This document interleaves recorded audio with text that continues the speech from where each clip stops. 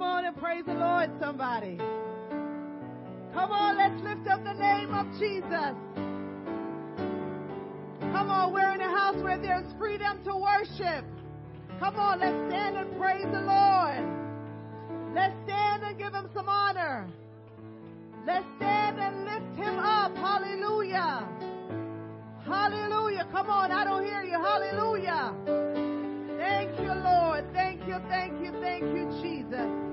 I want to thank you all for just coming out to being a part of Christ and the church with our worship and our praise. We thank you for just taking the time out. We thank our online viewers. We're getting ready to worship the one true and living God. Come on, let me hear you clap. Come on, hallelujah. Hallelujah. Let's worship him. Let's magnify him. Let's praise the holy name of Jesus. Hallelujah. Hallelujah, Jesus. Can we clap our hands this morning? I want to clap a little louder than before. I want to sing a little louder than before. I want to jump higher than before. I want to shout a little louder than before. Everybody sing freedom, freedom, freedom, freedom, freedom, sing freedom, oh, freedom, sing freedom, freedom, freedom. I want to clap a little louder than before. I want to sing a little louder than before. I want to spin wilder than before. I want to shout a little louder than before. Everybody sing freedom, freedom, sing freedom, freedom. In Christ I'm free indeed. In Christ I'm free indeed. Sing freedom, freedom, freedom.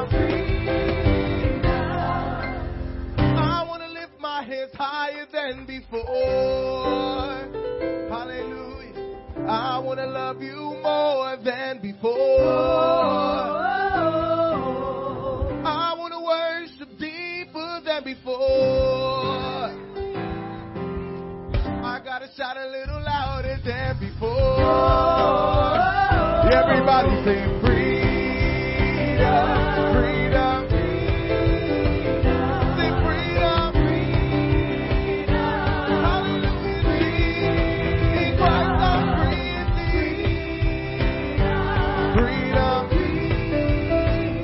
Sing freedom, freedom, freedom. No more shackles, no more chains, no more bondage. Trying to see if y'all wait this morning. Sing no more shackles, No more shackles, no more chains, no more bondage. I am free. Yeah. No more shackles, no more shackles, no more shackles, no more chains, no more bondage. I am free. Yeah. One more time, everybody. No more shackles, no more shackles. No more chains, no more bondage. I am free. Yeah. Everybody lift your voice and say hallelujah, hallelujah, hallelujah, hallelujah, hallelujah, hallelujah, hallelujah, hallelujah, hallelujah, hallelujah, hallelujah, hallelujah, hallelujah, hallelujah, hallelujah.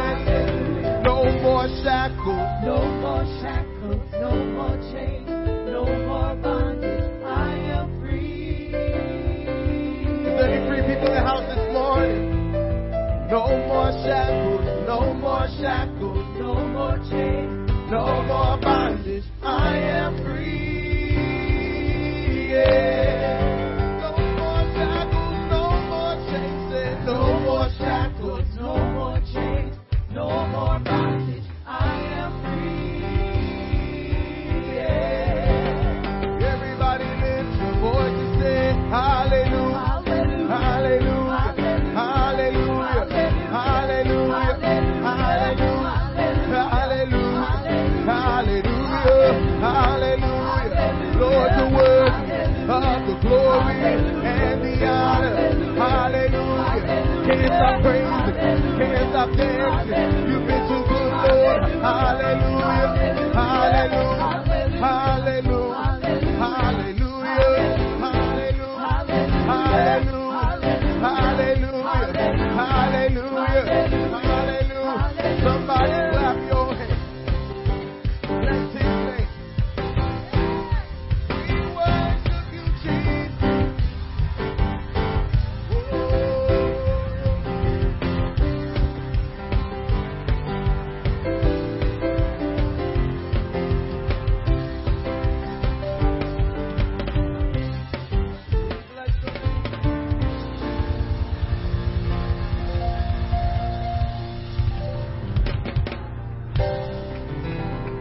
Praise the Lord, everyone. Praise the Lord. Welcome and thank you for coming to Christ for the Church today. We welcome and love you. Online congregation, we love you too. If you're here today and you need healing, or if there's a mountain in your way, there's only one person that can do the impossible. If you need a financial blessing, there's only one person that can do that. And his name is Jesus. He's our provider. He's our redeemer. He's our helper. And he's our advocate. So let's take it to God today. Let him have his way in this service. And let's touch and agree. Whatever your need is today, let's pray about it now. Father, Lord Jesus, you are a helper and our advocate, Lord Jesus. Open our hearts and open our minds so that we may hear your word, Jesus. Work in this service today, Father, Lord Jesus. We pray for those that need healing, those who need a financial blessing, Father. We pray, Father, Lord Jesus, that you will push everyone over that mountain, Lord Jesus. We pray, Father. We pray for our families, our communities, Lord Jesus. We pray for our marriages, Father. Hallelujah, Lord Jesus. We pray for those that are on their way, Father. Lord Jesus, we pray for our pastor, Lord Jesus. Fill him and anoint him with your spirit, Lord Jesus. We pray for his wife and his family, Lord Jesus. We pray to have your way in this service, Lord Jesus. We need you and love you. Lord Jesus, do your will and have your way. In the name of Jesus we pray. Amen.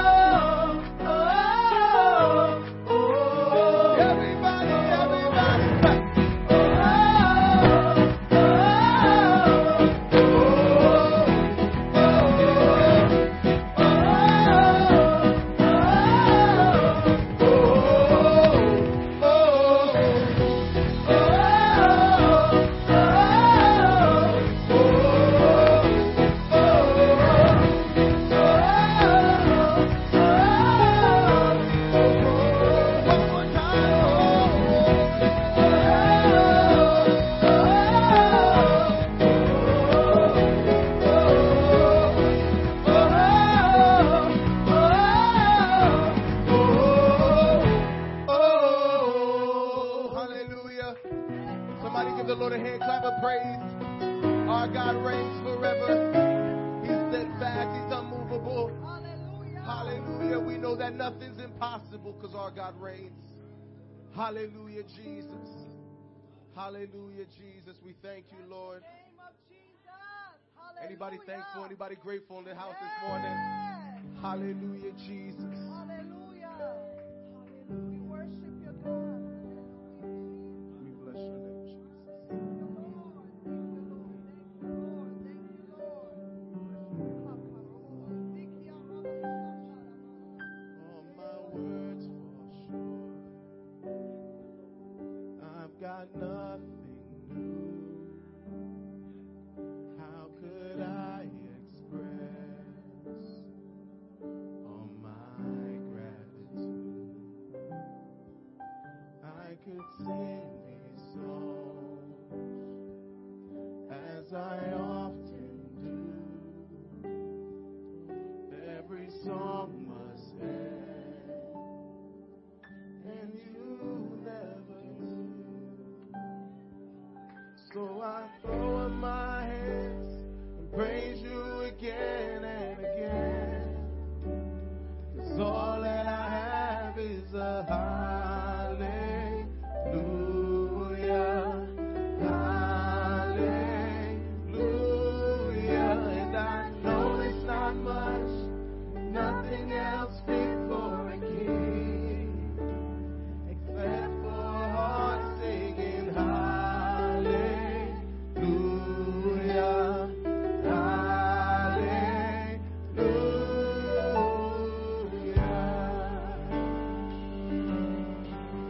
I've got one response.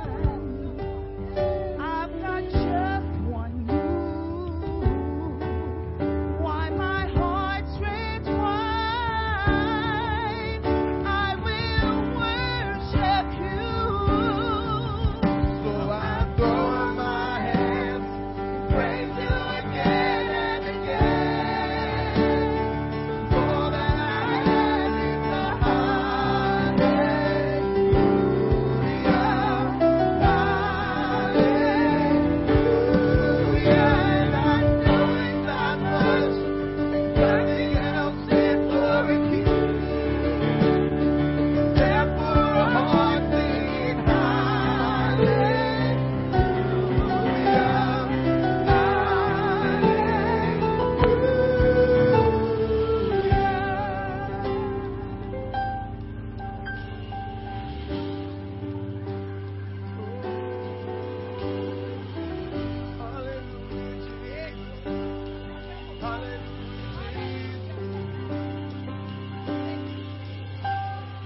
Come on, my soul. Oh, don't you get shy on me. Lift up your song. 'Cause you got a lion inside of those lungs. Get up and praise the Lord. Sing, come on, my soul. Oh, don't you get shy on me. Lift up your song. 'Cause you got a lion inside of those lungs. Get up and praise the Lord. Oh, say, come on, my soul. Don't you get shy. Lift up your song. 'Cause you got a lion inside of those lungs. Get up and praise the Lord.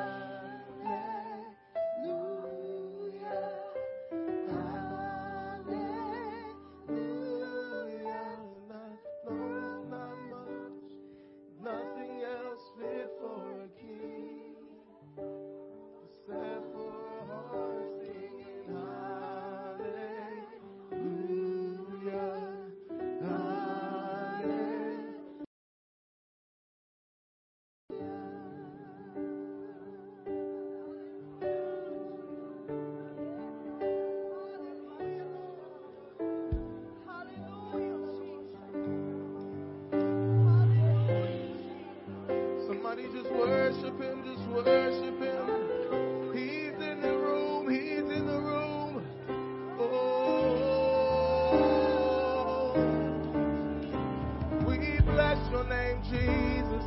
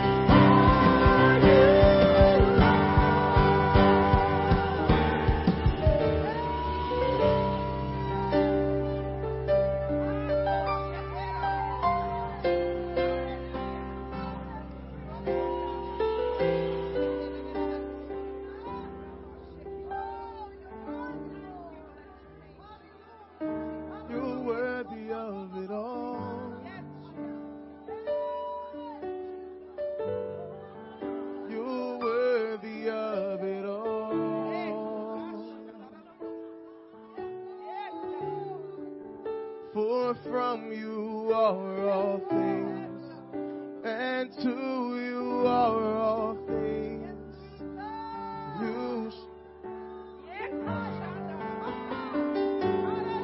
Can we sing that this morning? You're worthy of it all.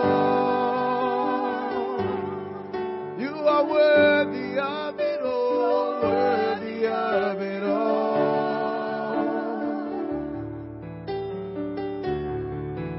For from you are all things, and to you you deserve the glory.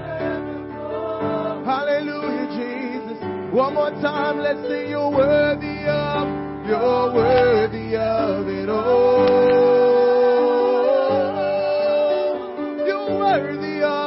You're worthy of it all. Hallelujah, Jesus. For from you are all things, and to you are all. You deserve the glory.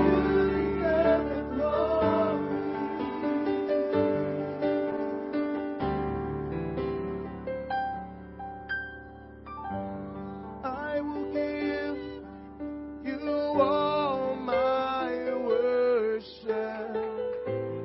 I will give you all my praise.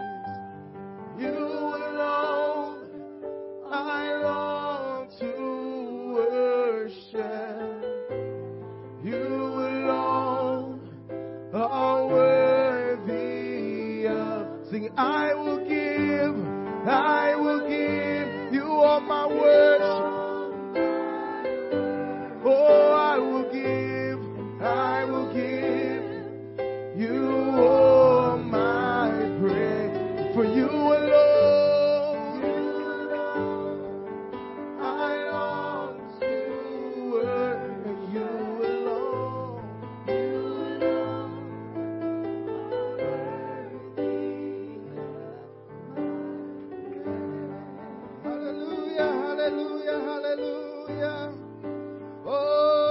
Him all the glory this morning. Hallelujah. Oh, we love you, Jesus. We love you, Lord. Hallelujah. Thank you, Jesus. Hallelujah. Oh, we praise your name, Lord. Hallelujah. Oh, we lift your name up high this morning, Lord. Oh, have your way in this place this morning, Jesus. Have your way in this place this morning, Jesus. Hallelujah, hallelujah, hallelujah, hallelujah. Amen, amen. Come on, let's give the Lord a round of applause this morning. He deserves all the glory and all the honor this morning. He alone is worthy to be praised this morning. Hallelujah, hallelujah, hallelujah. Oh, hallelujah, hallelujah. We give you glory and honor this morning. Amen, amen, amen. Praise God. Lord bless you. You may be seated if you can for a few minutes. Amen. Praise God. Thank you, praise and worship. Amen. Team, for leading us into worship this morning. Hallelujah. Praise God. Hallelujah. You deserve all the glory and all the honor this morning. Amen. We want to take this time out to welcome everyone to Christ Center Church. So glad to have everyone this morning in Christ Center Church. So glad you're here to worship the Lord with us. Truly, we're serving an awesome God who is worthy to be praised. Amen. And I'm so glad that we all are a part of what God is doing in this hour. Amen. Amen. Truly, God has something in store for us this morning. And I pray, do hope we come with an expectation this morning for what the Lord has in store for us this morning. We thank you for coming out this morning and praising God with us. Amen. Another beautiful day that the Lord has made. And as we continue to rejoice in it, He deserves all the glory and all the honor. Amen. Our online congregation, we welcome you this morning. We pray that the Lord will continue to bless you wherever you are, whatever you're doing. Amen. Just feel at liberty and worship the Lord this morning. Amen. Praise God. Amen. Thank you, Jesus. Thank you, Jesus. Hallelujah. Amen. Come on, give the Lord another round of applause, everybody, if you can. Hallelujah. Hallelujah. Amen. Praise God. At this time, we have 2 videos that we're going to show. So, amen. Just if you can just look at 2 on the videos.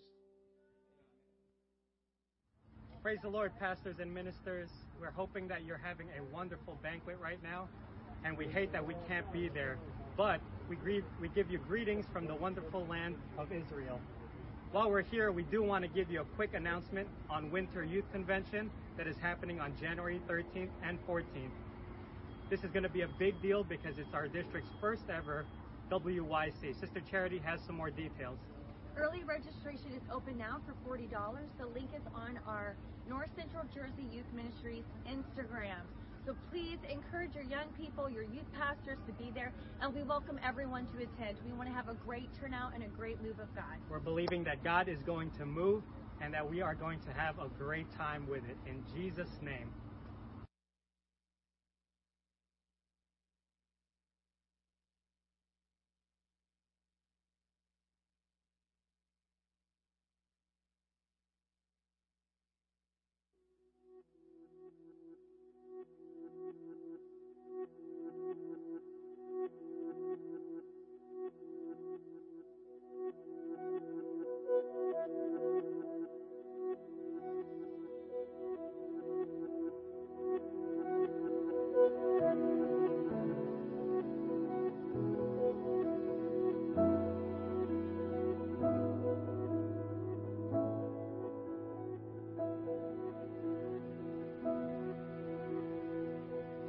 Hello, my name is Sheila Bowens, and I'm a church planner.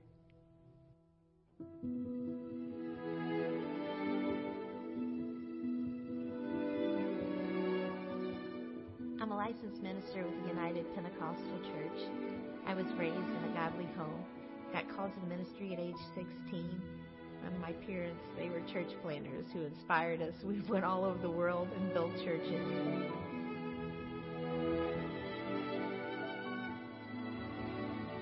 For years, Sister Bowens and her family had wanted to plant a church in the Owensville, Missouri area. Owensville is a small town. It only has about 2,000 people, maybe a little more in it. But the town has a lot of hungry and needing people. We have a lot of homeless here. Drug addiction in this town is high, and we have a suicide almost every week. People that need Jesus. A small work in Owensville was closing its doors, and they offered their storefront for a new church plant. So we went and we started the church in the storefront. It had red carpet and yellow pews, and it was very small. And God blessed in that little building. Revival broke out, and they quickly outgrew their small building. So we moved into a nursing home. We stepped out by faith, and we believed that God was going to meet us there, and He did. But we knew we needed a building. Their young congregation joined in 21 days of prayer and fasting, asking God for a miracle. We were so frustrated. What do we do? NAM and Christmas for Christ had given us a loan for some land, but we couldn't get a loan to build a building. And we have people coming. We have people being filled with the Holy Ghost. God is moving, but we have no building to take them to. God laid it on my heart that if I'd call Brother Sample, that NAM would help me. Christmas for Christ would help me. So I called and I said, Brother Sample, we need a miracle. We think we can build, or we drew up a plan, and it's a 60 by 60 building with Sunday school rooms, and we think it'll last us for a while. If you can come and help us, we don't have enough money. We need $25,000. Brother Sample called us back, and he said, I'm not only going to give you the $25,000, I'm going to come and build the church for you. He says, but I don't think you can do it for that, so we'll give you $35,000, and we're going to come and build it for you. We'll send in a whole crew. When I told the church, it did something to the people, that people would love us enough, that they would give us money, that they believed in this little town, that they believed in them enough to come and build them a church. It sparked something in them. It sparked revival like we've never seen here in this town. It sparked a revival that's unprecedented. I can't explain what God's doing. It sparked something that even while they were building the church, people were being baptized in the baptismal tank, and the men who were building it were prophesying over the building that miracle signs and wonders would come out. I remember Brother Thornton outside weeping over the church, and Brother Sample praying, and even though he was sick, he gave his all for us. For us, he believed in us. NAM believed in us. Christmas for Christ believed in us. And they made a difference in this community. In 2 years, we've baptized between 100 and 120 people. God is doing miracles in this small town because NAM and Christmas for Christ believed in us. In a year and a half, we had outgrown our new building that NAM and Christmas for Christ had built for us. So we're building a new sanctuary right now that will seat between probably 300 and 400 people by the time we're done, as an addition onto our NAM building. God is doing miracle signs and wonders here, all because someone believed in us. Thank you for giving to Christmas for Christ.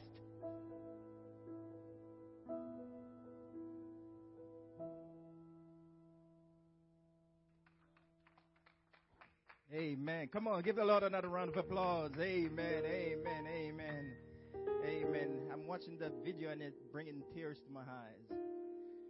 You know, when you think about souls and the lost souls that are in our world today, no better time to give to a trustworthy foundation or something that your family can be saved. Amen. I made mention this morning in our 9 a.m. service that a few weeks ago we had our primary election in our state, and a billionaire, wealthy billionaire guy decided to spend over $100 million of his own dollars for campaigning. Two things about that. One, he did not win the election. And the second thing is, it wasn't about souls. What we're doing for Christmas for Christ, and as we see on the tree, our Christmas tree, we have a lot of cards up there This time of the year is a time when we give our best gift to the Lord. Amen. You can take a car that's worth $10,000 or a car that's worth $100. Whatever you can afford to give. Be a blessing. Amen. You don't know, with the time that we're living in, with all the migrants and immigrants that are coming into our communities, we don't know if they're going to be with us or wherever they're going to be. But we want to make sure there will be a church where if they end up in that city or in that community, they can find a place of worship to give their heart to the Lord. Souls are dying, souls are crying.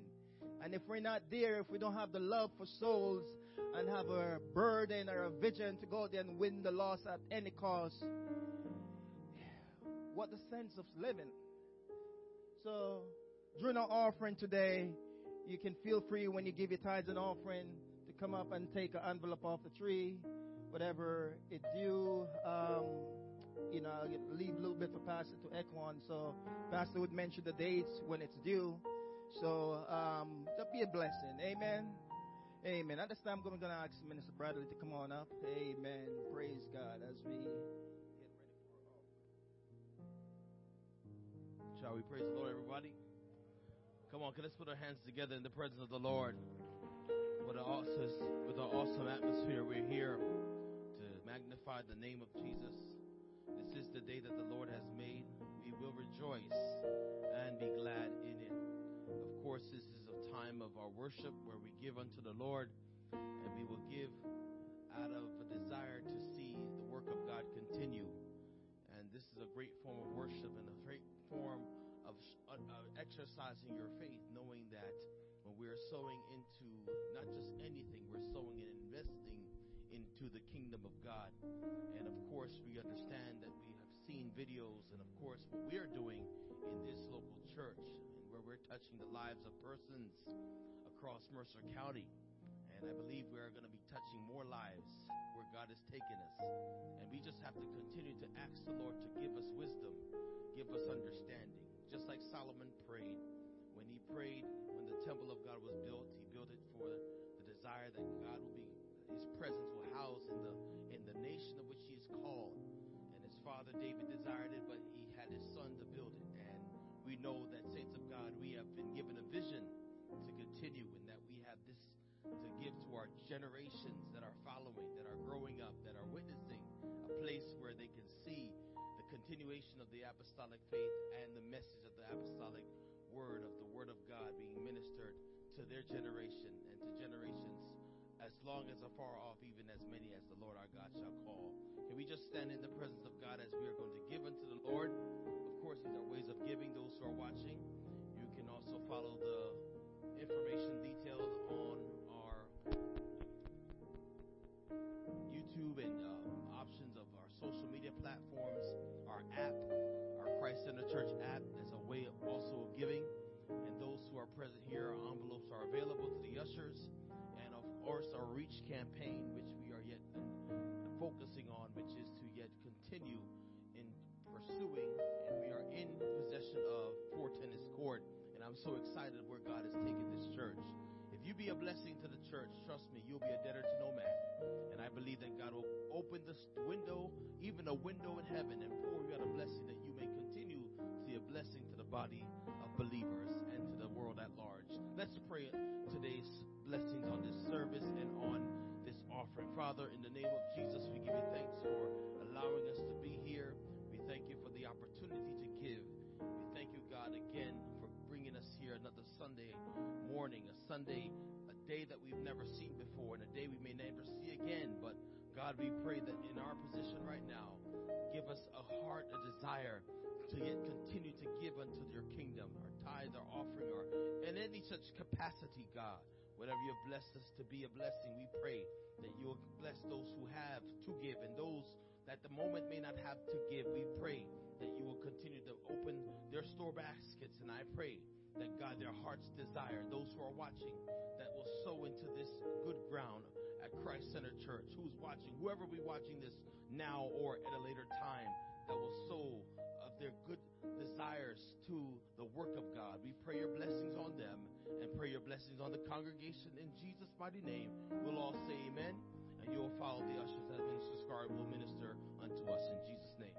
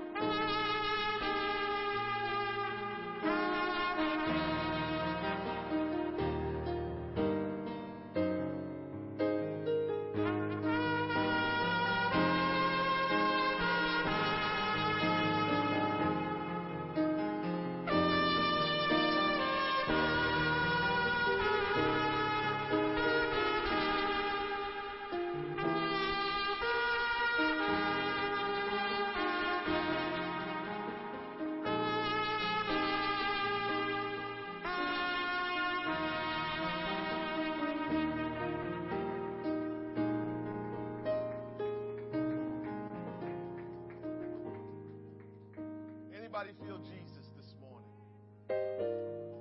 I feel Jesus.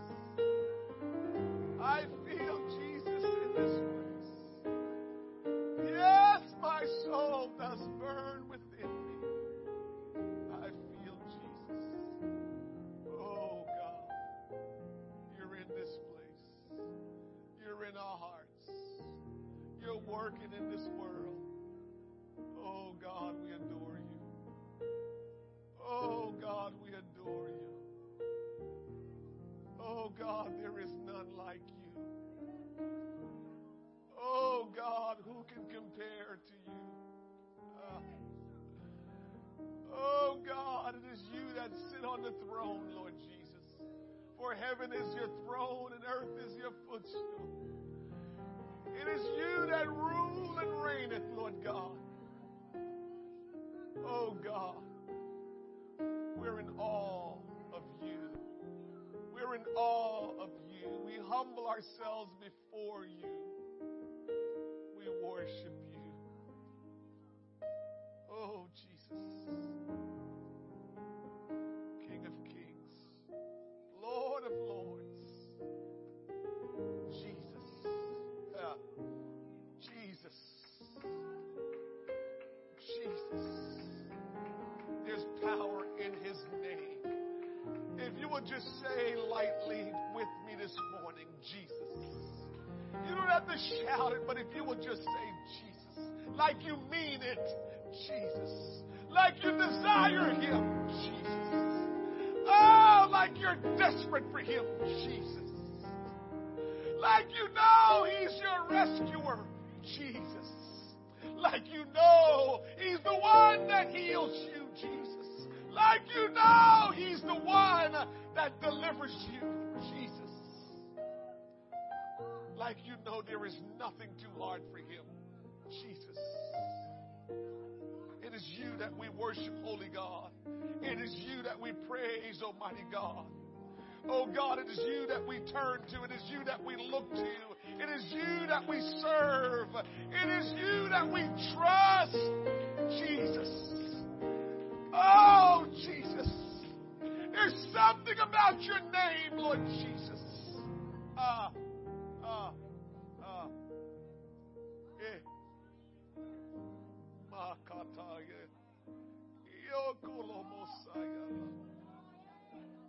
Whatever you need, Jesus can provide it. He is the provider. He will supply our needs according to his riches and glory. Oh, it is Jesus. I feel Jesus. I feel Jesus. There is nothing that you're in need of that Jesus cannot provide for. He might not do it when you want it, but he will do it when it's absolutely necessary. Jesus.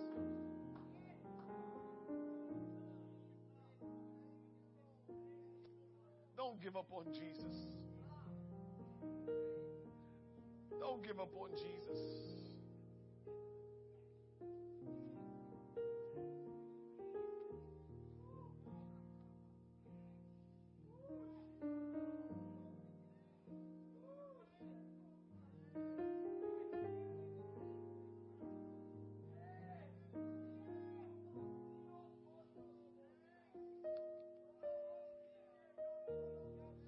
Jesus. He is the hope for mankind. When you have exhausted every possible option, when you've tried everything,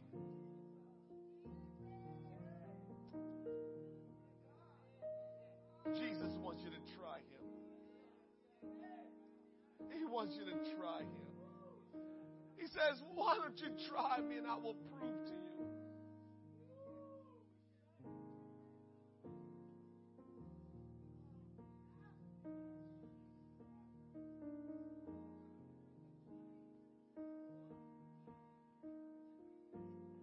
How great thou art. How great thou art. How great thou art.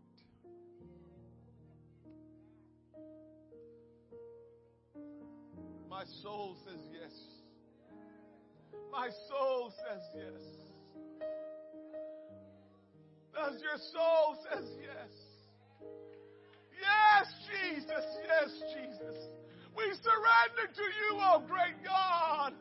We're weak and we are without strength, but God, we put ourselves in your capable hands. For without you, we can do nothing. We have no strength of our own, Lord God. We have no strength of our own, Lord Jesus. It's only by your strength can we do anything, Lord God.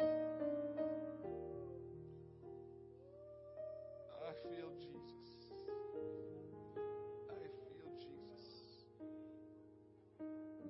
been good to us, Lord. Better to us than we have been to you. Better to us than we're even to ourselves. Don't turn your back on Jesus. He loves you more than you love yourself. He loves you more than anyone else loves you. And He can bring you through any situation or circumstance.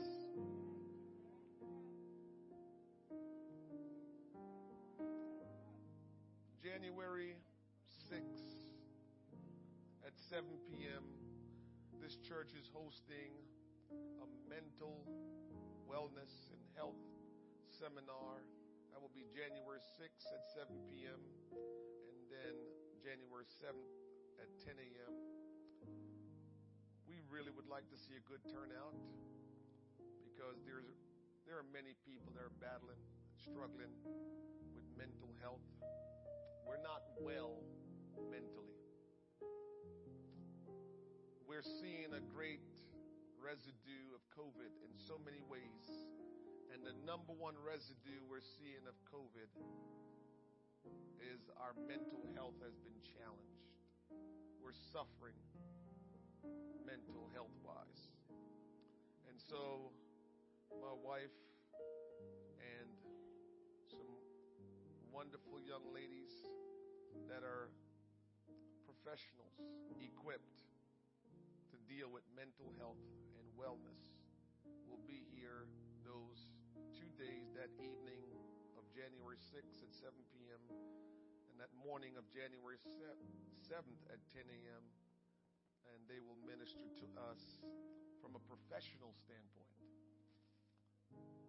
and also from the Word of God. Mental wellness. So come out and be with us. We're looking forward to having them. The theme of this seminar is overcoming.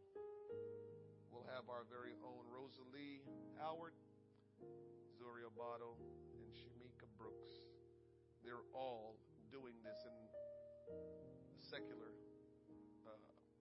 from a secular position, and they are Christian women. They're godly, and they have obtained the necessary education to be able to teach us and instruct us in mental health and wellness.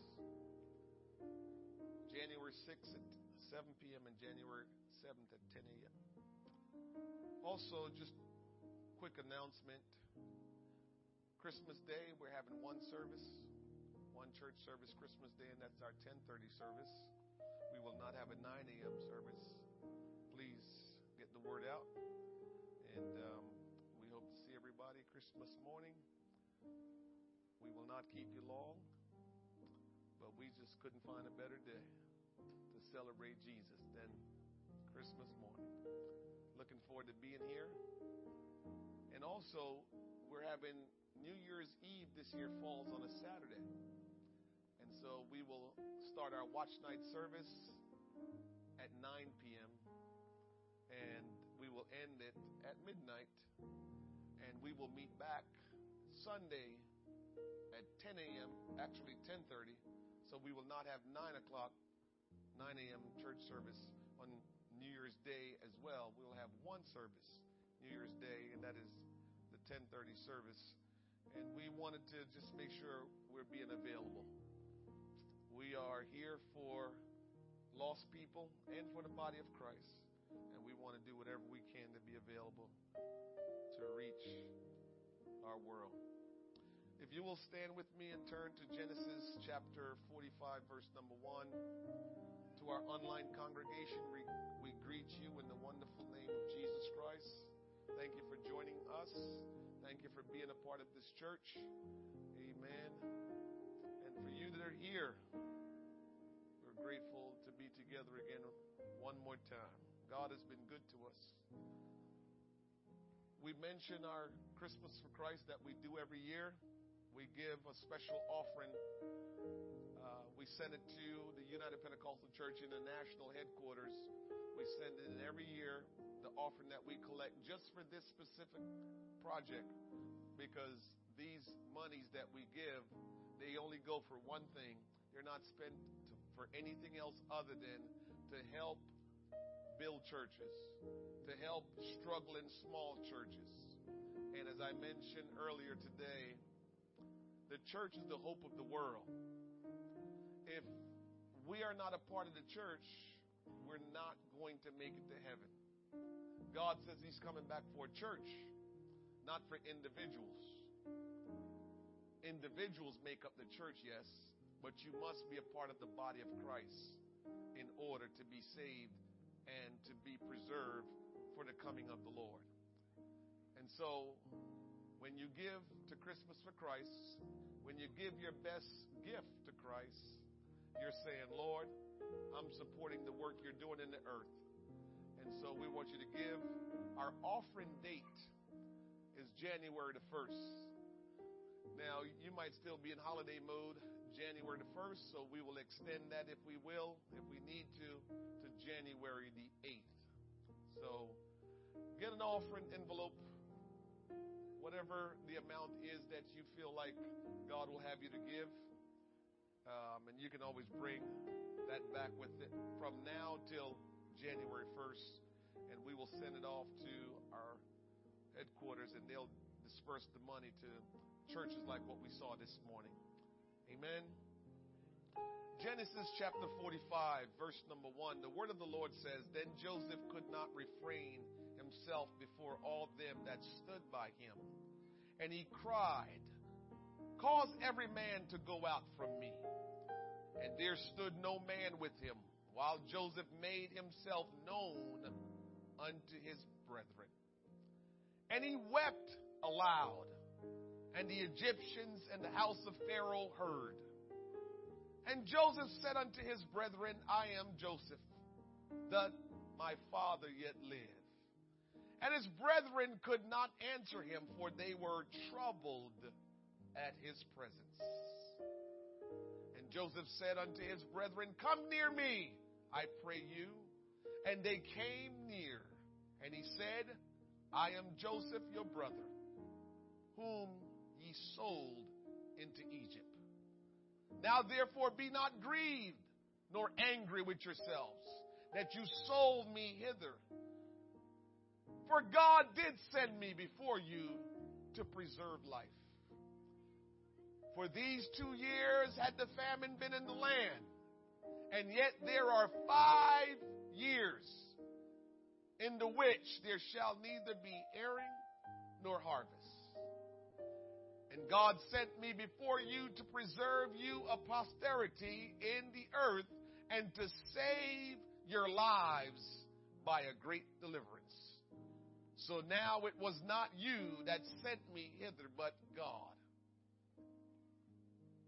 And he had made me a father to Pharaoh and a lord of all his house and a ruler throughout all the land of Egypt.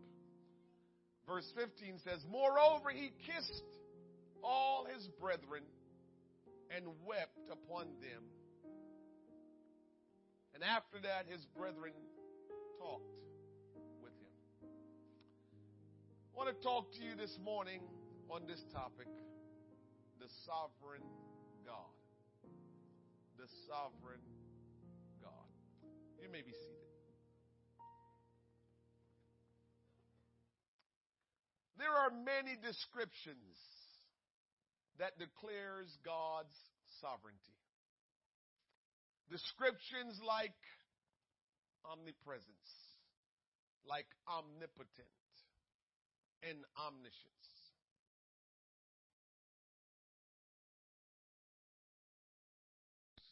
God's sovereignty. There are a whole slew of descriptions that describes God's sovereignty, but omnipresence, omnipotent, and omniscience, they describe God's sovereignty. Those are just 3 words that describes his sovereignty. Omnipresence refers to the unlimited nature of God, or his ability to be everywhere at all times.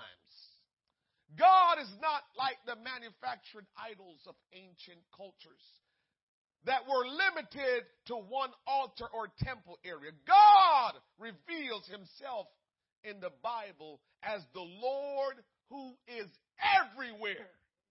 There is no escaping him.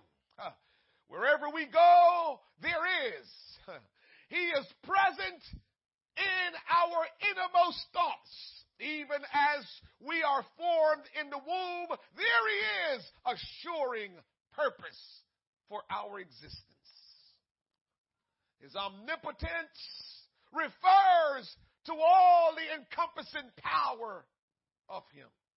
He is the all-powerful Lord who has created all things and sustained them by his word of his power. Omniscience refers to God's superior knowledge and wisdom, his power to know all things. God is the Lord who knows our thoughts from afar. He is acquainted with all our ways, knowing our words even before they are on our tongues. He needs to consult no one for knowledge or understanding.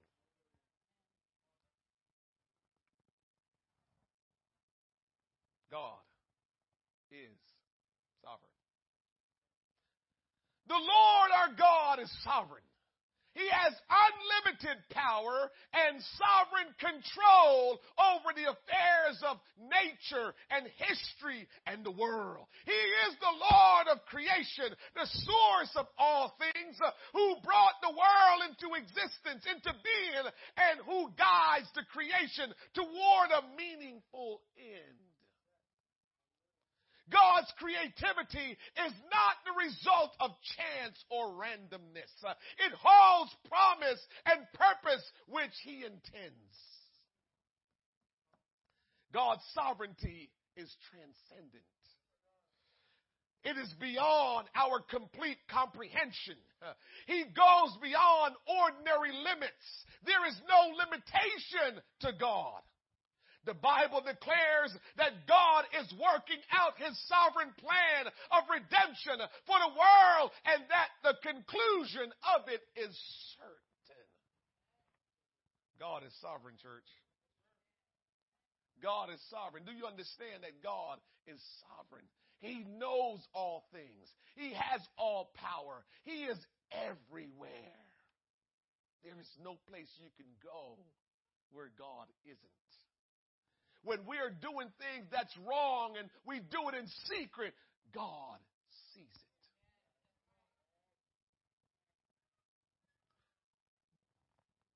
God, being one, should easily be understood when we understand his sovereignty. When people question how can Jesus be God, it's because they don't understand his sovereignty. Now that we understand God's sovereignty, we should accept and understand that he is only, or he's one, and that he's the only true and living God. Jesus is not the second person in the Trinity, but Jesus is the sovereign God Almighty manifest as man. He is not a separate entity, but he is the same God from the Old Testament who manifested himself in the New Testament. Preacher, how could that be? Because he's sovereign. How can the Almighty God become man? Because he's sovereign. As a matter of fact, there's scripture that says in Matthew 19:26, with God, all things are possible. So it seems a little ridiculous to question, how can God be one? How can, in the beginning, him be invisible to become invisible in the New Testament? How is that possible? Because he's sovereign. You've heard me said before, when people are having troubles, understanding that God is one, when they feel the need to make him three persons in one, I feel like they have missed the mark in understanding his sovereignty. He doesn't have to be three. He's one God, manifesting and demonstrating his power and his will.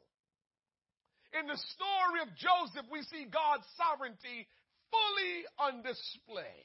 We get to see some of the characteristics of the sovereign God in Joseph.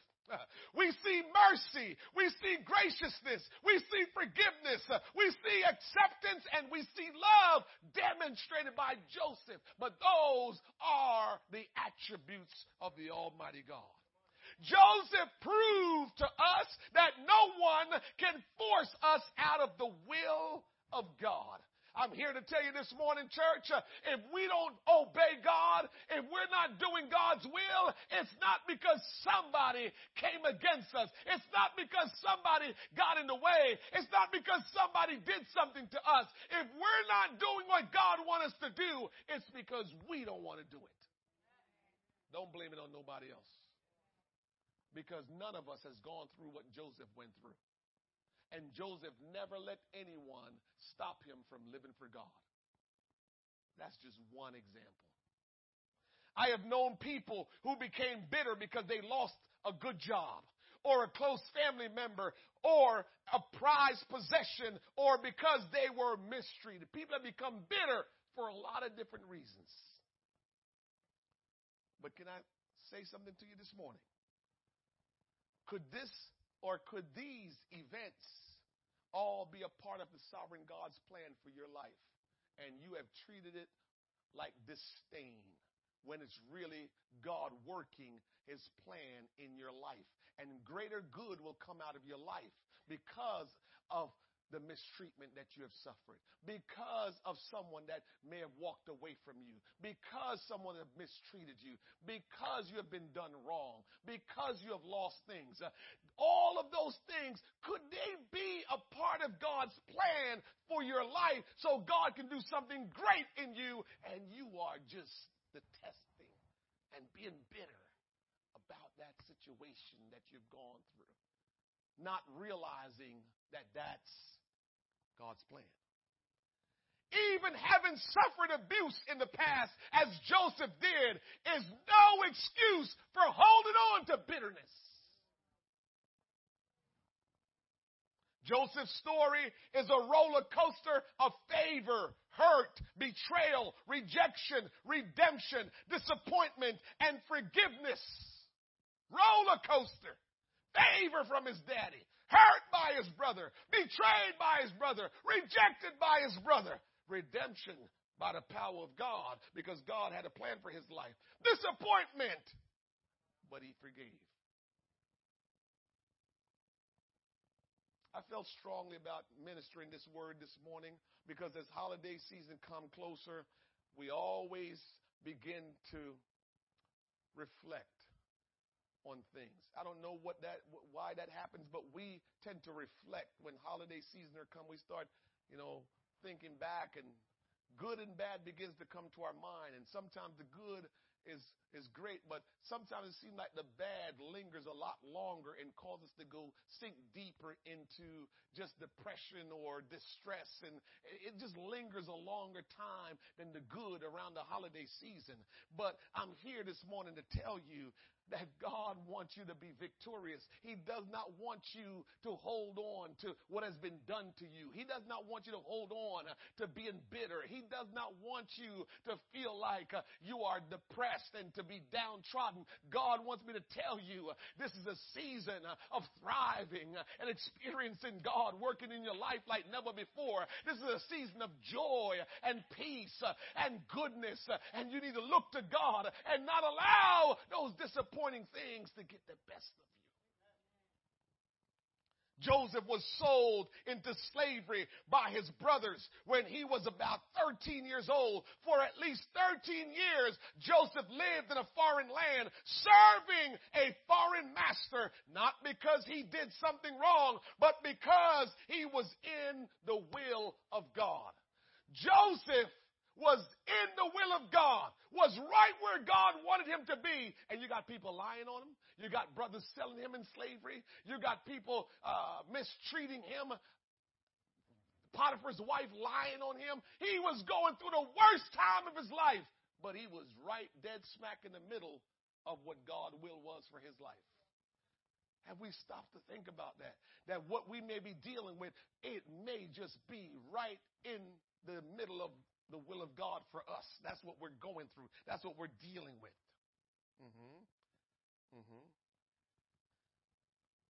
Joseph's family was founded upon deception and competitive or rivalry, competitiveness or rivalry.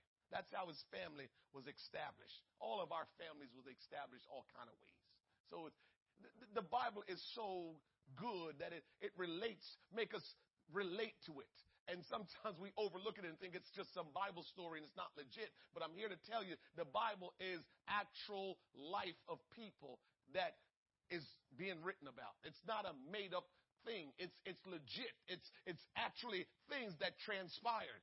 And the way our Joseph family got started, some of our families may have got started that way. How did Joseph family get started? Through deception and competitiveness and rivalry by his father Jacob. If you know anything about Jacob, you know Jacob and his brother Esau was rivalries. Esau didn't seem to be into godly things, but Jacob seemed like he was. Jacob deceived his brother Esau and tried to take the birthright. Then Jacob went on and deceived his father so he can get the birthright. Then when his brother Esau decided, you tricked me and I'm going to kill you. As soon as our father died, I'm killing you.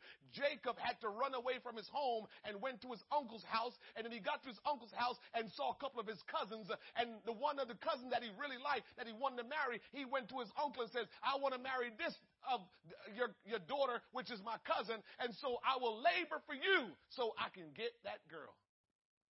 That's what he told his uncle. Uncle said, sure, no problem. And uncle let him work. And then when he worked and he says, it's time for the girl, uncle put on a wedding. Nice, big, lavish wedding. And he married who he thought was the cousin that he wanted. He woke up in the morning and realized it wasn't the right one.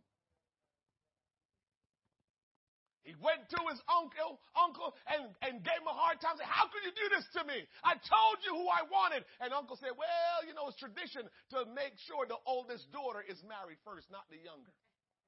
So uncle slicked him out. But remember, he slicked out his dad and slicked out his brother. Deception. That's how he started living his life. So he started having kids with the oldest daughter, his cousin. So that's how his marriage started. So then he said, all right, I'll work 7 more years so I can get the one that I really love.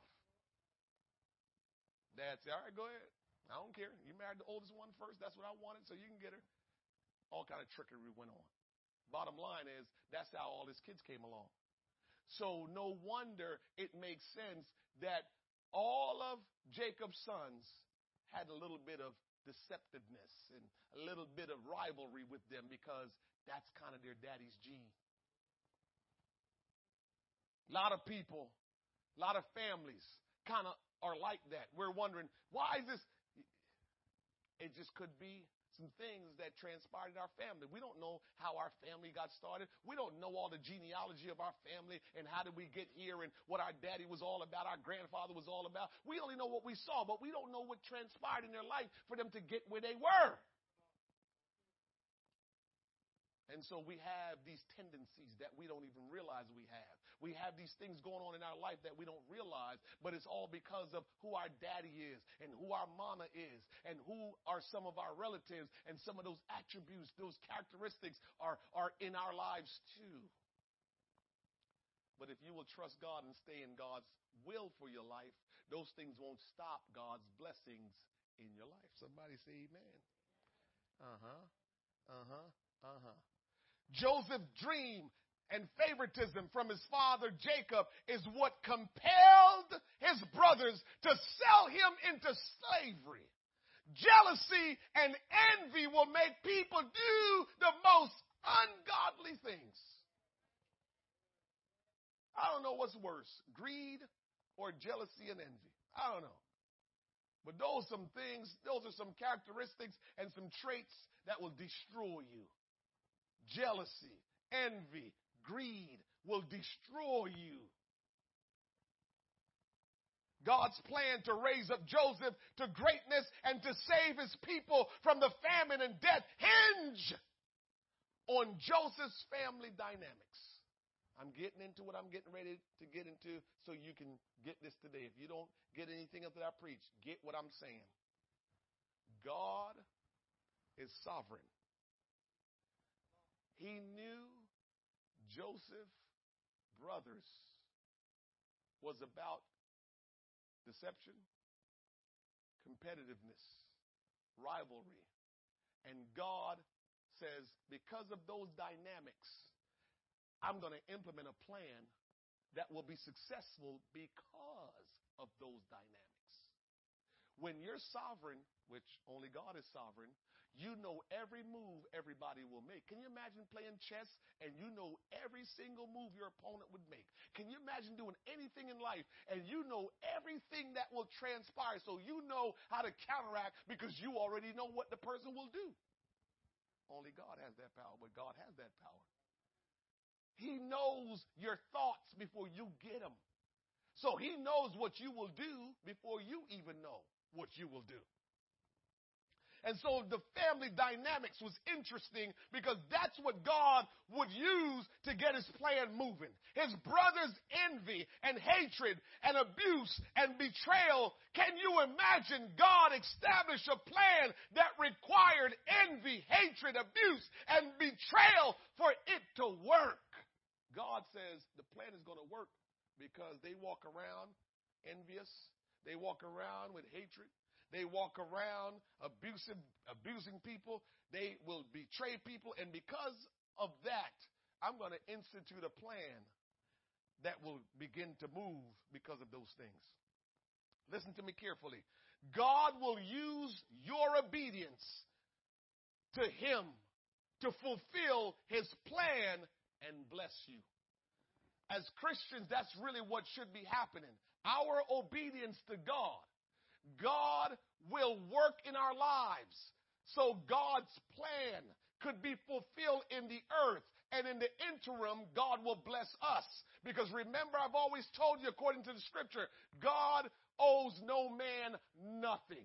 God will never have you do something and never give you something for it. God will always reward you for what you do. And so anything you do for God, he will reward you. He will never ask you to do something. That's an attribute that we need to have as Christians, like our daddy. You should never ask somebody to do something for you and never reward them. Brother Long is helping us with Church in the Day. He's the head of Church in the Day, and he's going to help us remodel our building. And every time Brother Long come up, he loved to go to KC Prime because he loved their steaks, and I take him. And he says the other day, hey, bro, you don't have to take me there every time. I love those steaks, but you don't have to take me there every time. If I know he loves it, I'm taking him there every time because I appreciate him. I appreciate what he's doing. I appreciate his commitment and sacrifice to help us. And so I'm going to make sure he knows I appreciate him. In his opinion and in his mind, he's only doing his job as the leader of Church in the Day. He's only doing what he's supposed to do as the leader of Church in the Day. But I still said, Brother Long, you are just so committed and you're so true to what you say and you go above and beyond. And I got to make sure you know we appreciate you. We cannot live our life taking and never show that we appreciate by giving back. Can't live like that. Can't live like that. Got to always take care of people. And don't give people what you want. When he tells me some other place that he likes that's close by, I'll go there too. But as long as he tells me he likes something, that's where I'm going to take him to. I'm not trying to take him to no place I think, maybe I should go here because, it might be a little bit less in money. Does he like that? Come on, people. That's how we have to live our life as Christians. Not give people what we think they should have. Give them what we think they like, what they want. That's what we should give them. Jesus said,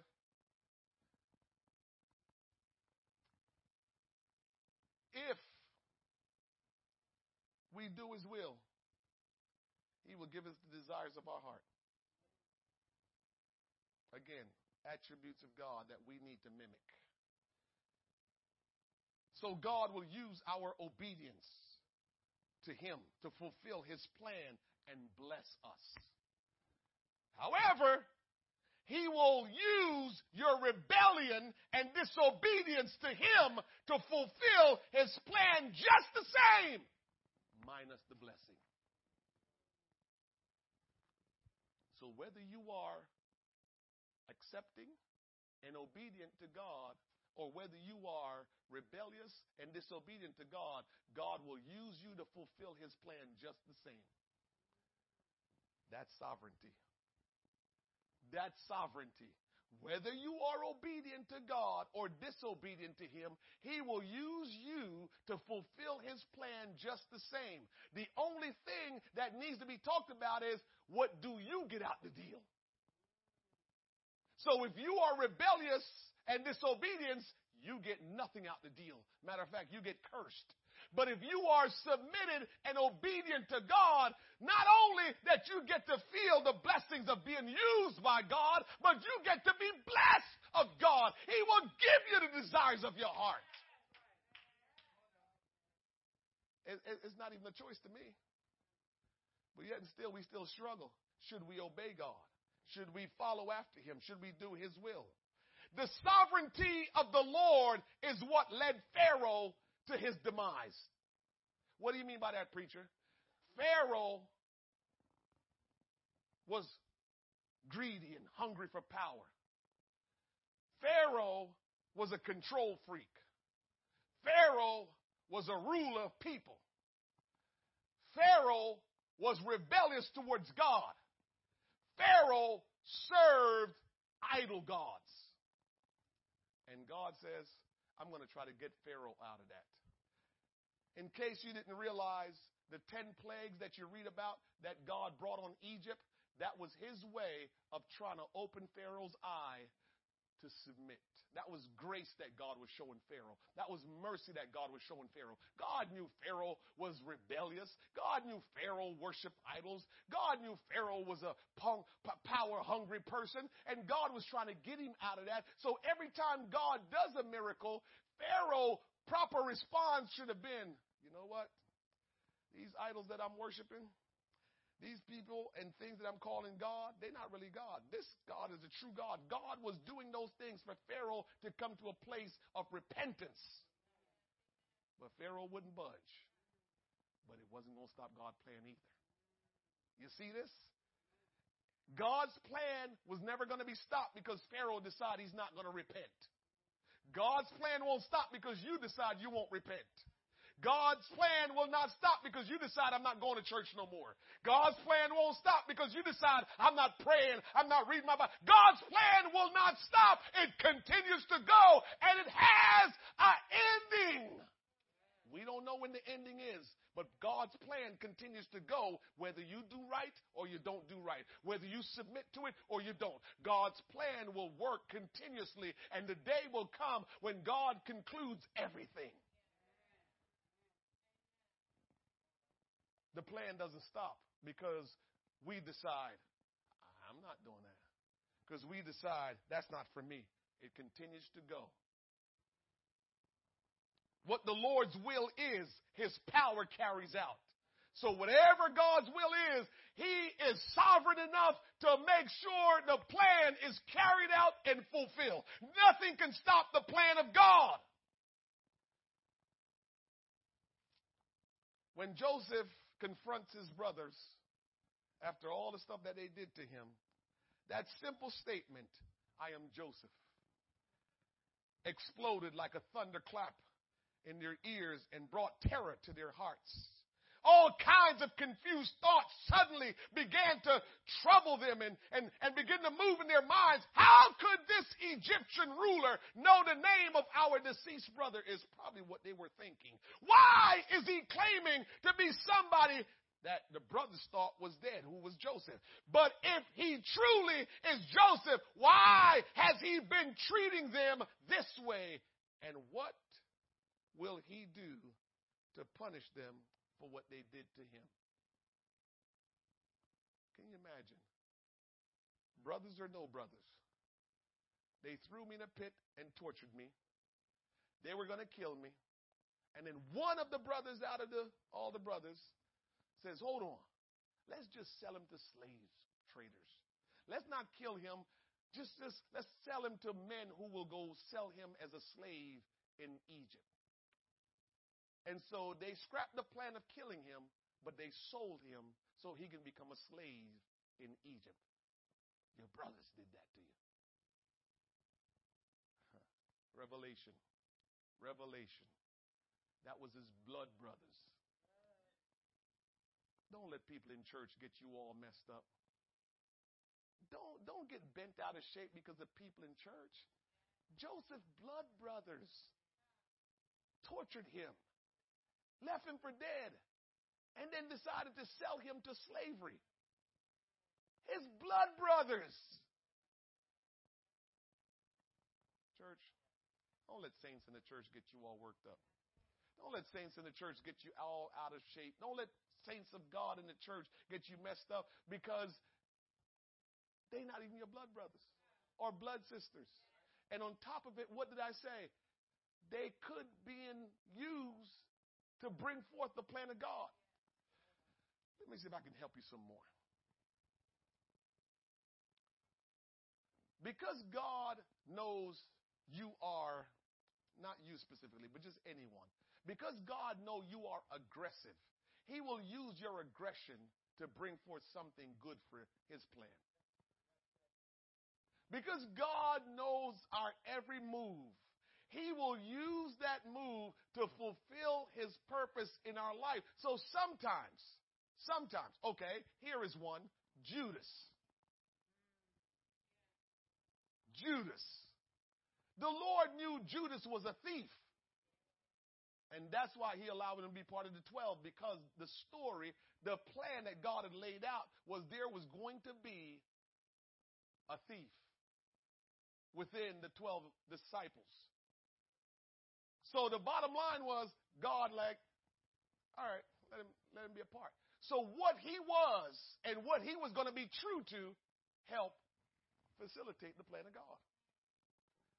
So look at what I'm trying to teach to you, preach to you, show you that regardless of what the characteristics, regardless of what the personality, regardless of what you got going in your life, God is still working in your life for his plan to be fulfilled. The question you have to ask yourself today is, am I going to fall on the right side or the wrong side of the plan when it's all fulfilled? That's the question you got to ask yourself. Because God is going to work in all of our lives according to all of our personalities for his will to be done. So the question is, where do you fall? What side of the plan do you fall when the plan is all concluded, all said and done? Where will you be? Will you be with God after it's all said and done? Will you be in his presence? Will you spend eternity with him? Will you be in heaven? Will you acquire eternal life? Or will you be miserable and tormented all the days of your life for all eternity? It's important to know that. How could this Egyptian ruler know the name of his brothers? They were worried, trying to figure everything out. Every mouth was stopped as they stood guilty before their judge. Joseph became the judge because of the elevation of his position. Be careful how you treat people. They might just be a nobody to you right now, but you have no idea what God will do in their life, and now you will have to face them and them being an authority over you. It's even right on your job. You got to treat people right no matter who they are. You got to love them because God said to love them, because you don't know where they're going to end up and what will they be to you at a later time. they stood before Joseph knowing they was guilty of sin. They knew what they did. Here is an example of us standing before the sovereign God who is also our judge, and we are guilty as sin. We are no different than Joseph's brothers. No, Pastor, I'm not like that. You might have killed some people with your words. You might have cut somebody off and they ain't never talked to them no more since you cut them off. We are like Joseph's brothers. We're not like Joseph. Let's not go down here. Joseph is more like Jesus. We're more like his brothers. You don't want to swallow that pill, huh? But that's facts. We are more like the brothers. And we do the brothers' deeds in a different kind of way. And so here are the brothers standing before their brother, their younger brother. Because all of them were older than Joseph. Well, Benjamin came along, but all of them that he was dealing, they were all older, and now they're standing before him. That's what they rejected when Joseph told them the dream. When Joseph said, y'all bow down before me. Joseph, they was mad. They didn't want to hear that. This little shrimp telling us we're going to bow before him. Look, boy, get out of here. Slap him in his head. Go in the house with your dad, little girl. I'm sure that's what they did, Joseph. That's just how big brothers do. Get in the house, you little daddy's boy. Get out of here. I'm sure that's what they did. And so when he told his dream, they was like, go sit down somewhere. You still dreaming. But the dream was legit. Came from God. And here's the day. And they were standing before their brother who they did wrong, treated wrong. And all he had to do was say the word and they would be wiped off. He was the ruler at the time. And all he said went. Pharaoh trusted him with everything. All he had to say was, these Hebrew people, they are thieves. They are betrayers. They are evil. Kill them. They would be dead. Since Joseph could see his brothers' mixed responses of fear and bewilderment, he encouraged them with his words that came from a loving and forgiving heart. Yes, they had done wrong and were guilty. Yet, he told them not to dwell on their sins, but on what God had done for all of them. God overruled the brothers' hateful attitude and cruel actions and worked it all out for good. That's what transpired. I'm finishing up here. Joseph's words to his brothers in the Old Testament is the version of Romans 8:28 that says, and we know all things work together for good to them that love God, to them who are the called according to his purpose. That's that scripture rolling back in the Old Testament days. That Joseph says, don't you worry, brothers. What you did, you meant for evil. But God meant for good. What you did, you were just corrupting your thinking and in your heart. But you were a vessel, an instrument that God was working through. And here I am today to fulfill God's purpose. I'm no Joseph. But I can look back on my life and see some things I've gone through and realize it was all for me to be here today. I think you should be able to look at your life too and see some things that you've gone through and realize it's all that you would be here today. His brothers were responsible for his sufferings, but God used those sufferings to accomplish his divine purpose. Church, when will you make God's purpose more important than your purpose? When will you make God's purpose more important than your purpose? Because sometimes when I minister to you, I can tell you reject what I'm saying because it's God's purpose and not yours. And you want me to preach to you most of the times to fulfill your purpose. I can't do what you want. I can only do what God called me to do. And I can't keep preaching to you for you to say yes and for you to feel like, oh, yes, and that's what I want. I have to preach to you what is the truth. I have to preach to you the Word of God. And the Word of God is God's purpose must come before your purpose. God's purpose come before your purpose. If it goes the other way around, you are in trouble. You are in trouble. God's purpose must come before your purpose. His brothers thought, look what we have done. And Joseph made it clear to them, yeah, you did some foul stuff, but it was all part of God's plan. If you find yourself struggling to forgive someone, here is what you should consider. If you're struggling with forgiveness, here's what you need to consider. What the person did to you to hurt you may be part of God's plan. What the person did to you to hurt you may be part of God's plan to be fulfilled in your life and bring glory to God. We can't just pop off at the mouth and get angry and frustrated and tell people off when people do things to us because we have not stopped to consider, what if this is all part of God's plan working? So how they're treating me, what they're saying to me, how they're just abusing me, maybe that's just God's plan. And I just have to ask God for strength to deal with the situation. It's more important to pray for God to give you the strength and the toughness and the stick-to-itness to His word to continue to go forward as opposed to say, God, get me out of this situation. Because the situation is there to build some stuff up in you. The situation is there to form you and to make you into what God wants you to be. So let's not pray, God, get me up in out of the situation. And let's pray, God, if I'm in your will, give me the strength to endure. Give me the power to overcome as I continue to go forward, that the situation that I'm up against will not get me to focus on it. I don't want to focus on the situation. I want to focus on God, His plan. I want to focus on what God wants me to do, not on the situation. That's what we need to pray about. Not God, deliver me. Because what you're getting out of the situation is greater than deliverance. The deliverance will come. But God has given you something. He's empowering you to do something. Every person will face circumstances where forgiveness will be required. Every one of us.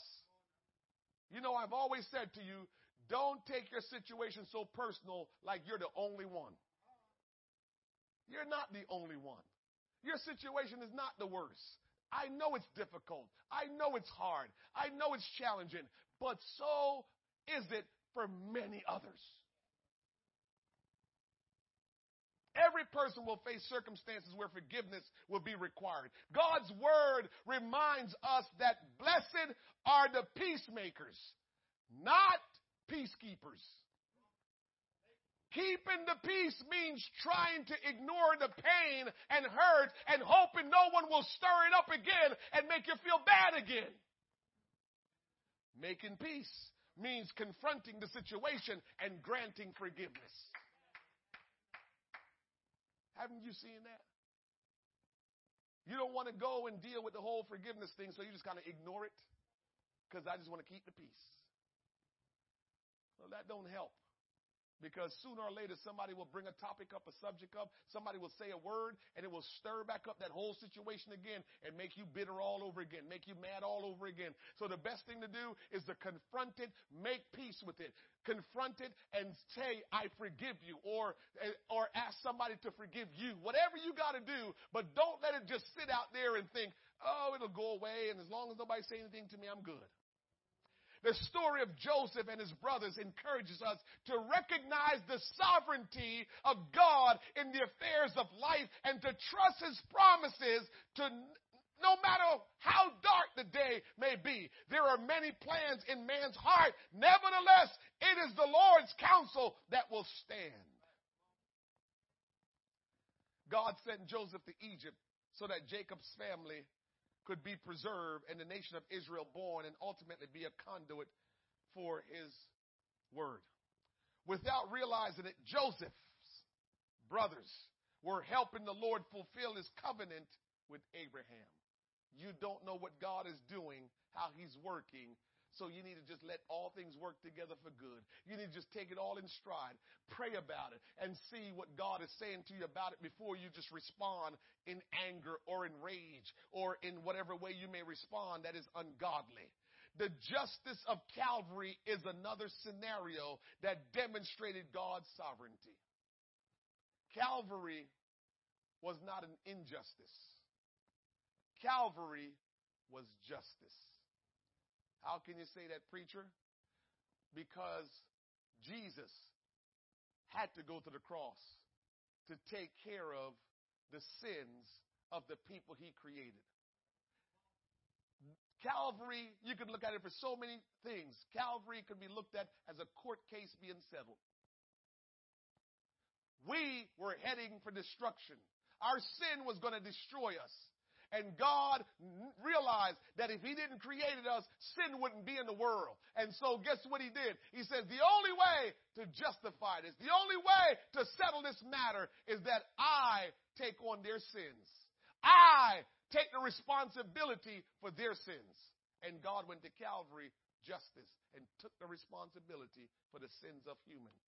Not that he sinned, but he took the responsibility. What do you mean by that? We sin, not him. Yes.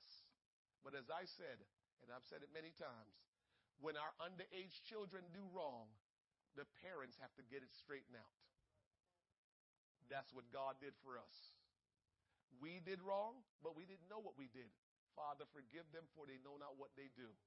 We were doing wrong. We didn't know what we did. And so God, being the God that he is, sovereign and all-powerful, you know what he said? Let me handle this matter. And that's why Calvary happened. What if Jesus decided not to allow them to treat him unfairly or hurt him? What if he had decided not to forgive them? What if he became angry and upset because of how he was being treated and decided he wasn't going to accept that kind of treatment and he retaliated? What if Jesus retaliated? Like so many of us retaliated when people did us wrong and we thought they're not right. Jesus said, forgive them, for they know not what they do. I said this the other day, and I don't have much more time. I'm finishing up here. I said this the other day to someone I was talking to. How can Jesus say, forgive them, for they know not what they do, when they killed him, they crucified him? How do you work that in your brain that someone committed murder, but they don't know what they're doing? Have you ever thought about that? So Jesus said, forgive them, for they know not what they do. But Jesus, how can somebody not know they lying on somebody innocent and now they're killing somebody that's innocent? How can they not know that, Jesus? Well, what they didn't know was he was God Almighty who came in the flesh to die for their sins. They didn't know that. They didn't understand that. And so when we think, I guess is what I'm saying to you, when we think that somebody is deliberately doing something to us and they know they're doing it, you better reconsider that. Because you don't know from what perspective that they're doing what they're doing to you. You have no clue. You don't know what's going on. And so to right away take the position of, oh, no, I'm not having it because they know what they're doing. They know what they're doing. A blind person could see that this is wrong. They know what they're doing. And so you retaliate. And you never did what your father told you to do. Forgive them, for they know not what they do. It's not about the act that they are doing that they know it's wrong. It goes deeper than that. And that's what God is trying to get us to understand. When he said, forgive them, for they know not what they do, it goes deeper than just the surface of what you're seeing. People are doing things not because of the surface of what you see. Why do you think somebody commit murder? Why do you think somebody steals? Why do you think somebody slaughters somebody's character? Why do you think people do things? What do you think it's just because? No, it's not just because. There's some undercurrent stuff going on. There's some stuff working deep down in people's heart why they do the things that they do. That's what Jesus sees. Nobody knows the heart except for God. So when he says you don't know what you are doing, he knows exactly what he's saying because he realized not even us knows our heart. We're doing things that we don't understand sometimes. We don't realize. This is why we're having mental health and wellness January 6th, because we don't realize that we've been affected in so many ways emotionally and mentally that we're carrying out actions that don't make a lot of sense, but we don't realize there may be trauma that we had experienced. There may be hurt that we've experienced. There may be betrayal that we've experienced back in the day or not long ago, and it's coming up to the surface, and we're doing actions that we don't even know why we're doing them, but it's because of something that we may have experienced a long time ago or even recently. Only God can deal with those things. This is why we got to be in the house of God. This is why we got to realize when we come to this house of God, this is not about anyone else. Can I get that through your mind, church? When you come in here, this is not about anyone else. This is between you and your God. This is what He has instituted for you and Him to commune as a body. This is about you and Him. You get in this place, you got to get locked in and say, God, I'm here to worship you. I'm here to touch you. I'm here to receive instructions and carry them out. I'm here to be delivered. I'm here to be purged. I'm here to be set free. This is between you and Him when you come. It's not about anything else. I love the singing, and that's great. The singing is supposed to help you get into God's presence. I love you all. I love to hug your neck. I love to shake your hand. But guess what? I'm still here because I want to connect with Jesus. I'm still here because I want the instructions of God. I'm still here because I want to connect with Him. That's why we're supposed to be here, church. That's why we're here. We're not here for all the other reasons that we've made it out to, because when we come for those reasons, it easily get lost in where we are, what we're supposed to be, and who we're supposed to be. All the mistreatments you have received, the struggles you have been through, the pain you have experienced, the broken heart you have suffered, or the brokenness you have suffered, was all a part of the sovereign God's master plan. I know none of you have ever thought about this, and you don't want to think of it because we don't want to think about this kind of unselfish behavior.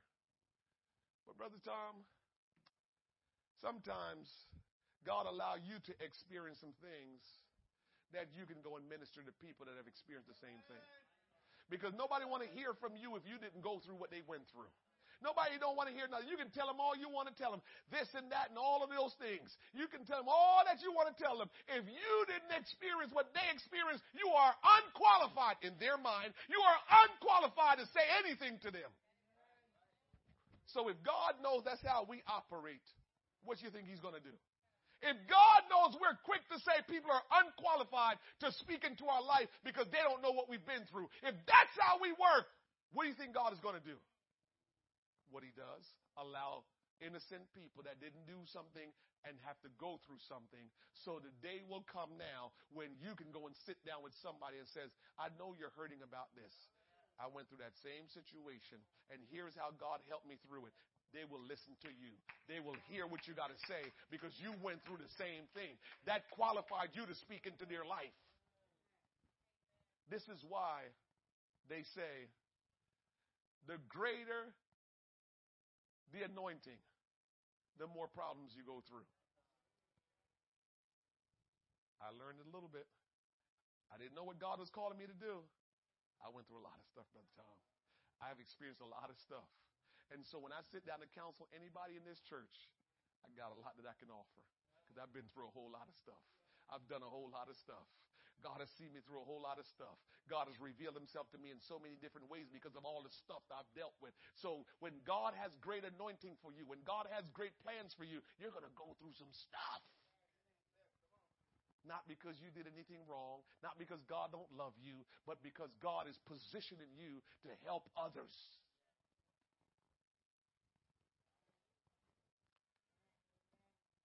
I'm finishing here. Listen to me. All the stuff that you've been through, you are getting ready to be elevated, church, into a glorious new season in Christ. I feel it in my soul. I'm not preaching this to you just to preach it to you. God is up to something. And you are getting ready to be elevated into a glorious new season in Christ. All your experiences, Oh, God. It was teaching you. It was equipping you. So when God bless you with a glorious blessing, that you will know how to handle it.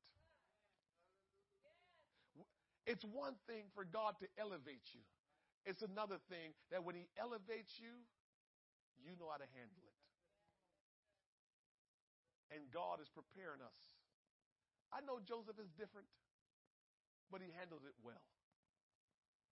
When Joseph got to that position of governor over all of Egypt, he handled it well. We didn't read anything about Joseph being braggadocious. We didn't read anything about him being prideful. He handled it well. And I'm sure the reason why he handled it well, because he remembered when he was a slave. When Potiphar said, boy, go rake up the leaves. Boy, go clean my shower. And called him boy, too. He remembered those days. He remembered when Potiphar's wife lied on him and he got thrown in jail. He remembered when he was in the jail and was mistreated. He remembered all those things. So when he got elevated, he couldn't do anything but to humble himself as he lead that country to overcome the 7 years of famine. He didn't have any choice but to be humble because of all that he's gone through. God cannot entrust us with great things unless we're going to receive it in humility and do it with a right spirit and a right attitude. God wants to elevate you into a glorious position in him. But all that you've been through is supposed to be a teacher to get you to handle it when you get there. Let's stand.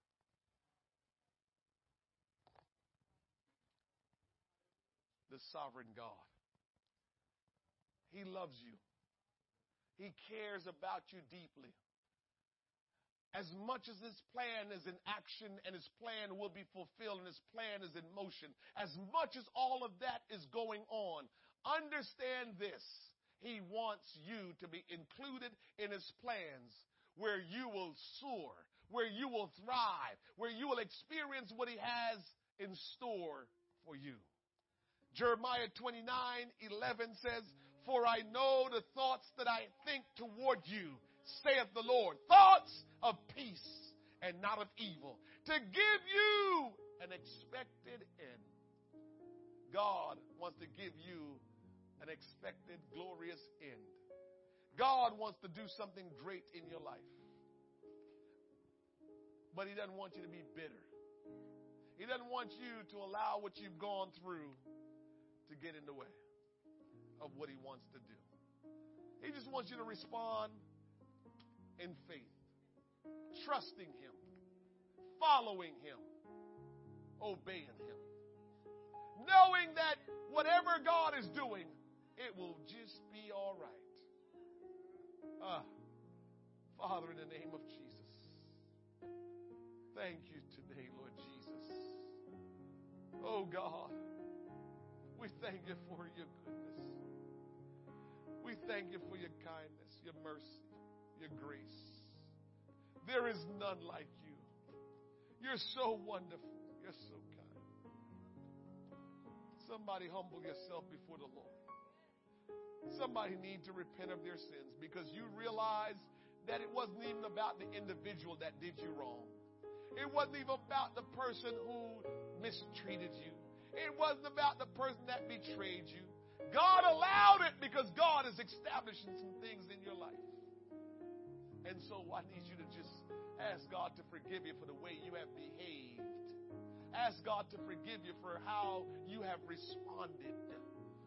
Hear me, somebody online. Hear me, somebody online. This is for you. Ask God to forgive you for the way you have responded to some mistreatment, to some hurt, to some abuse. Respond to God today and say, forgive me, Lord, for retaliation. Forgive me, Lord, for the speech that I projected because of what I believe someone had done to me. Ask God to forgive you today. Ask God to create in you a clean heart. Ask God to give you a right spirit. Ask God to guide you by his word and his spirit. Ask God to help you to put your eyes on him and not look at the situation. Oh, your help coming from the Lord, church. God is getting ready to put you in a place where you've never been. But you have to trust Him. You have to settle and just say, God, your will, not my will, be done. Father, we thank you for your word today. Oh God, as we end our service, we bring it to a conclusion today, Lord. We pray that your will be done.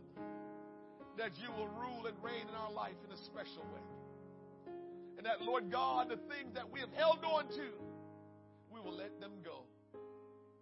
That, Lord, today we will look to you, the sovereign God, like we've never done, and realize there's nothing too hard for you.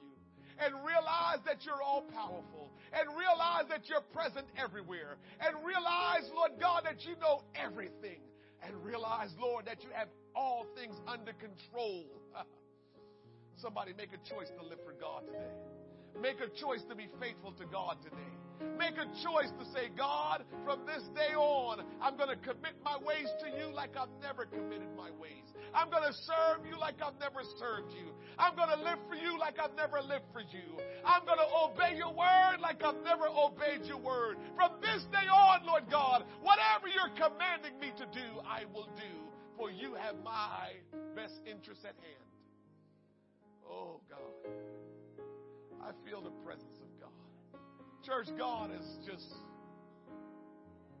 visited us today to help us today. Our church services won't always go the way we project them to go, because this is not our church. The church belongs to God. He established it. Oh, He is the one that sets all things in order in His church. Our responsibility is to humble ourselves and to trust Him to guide us and lead us and to be obedient. Lord, I pray that you'll bless your people today. I pray that you will keep them. I pray that as they go deeper into the holiday season, that the grace and glory of God will be in their life, and that they will walk by faith, they will exalt you and live for you. Oh God, bless their goings and their comings. I pray for health and strength in their life, in their family's life, and that the glory of the Lord will fill their homes. Oh God, have your way. We thank you for your word. We thank you for your goodness. For those, Lord God, that wanted to be here today and they didn't make it, I pray, Lord, that your will be done in their life. Bring them back into the house of God where they can hear from you, where the presence of God will be upon them. We thank and praise you today. In Jesus' name we pray. God bless you. Don't forget to get envelopes from off the tree if you haven't gotten one before you go today. Get an envelope and bring it back January 1st or January 8th at the latest.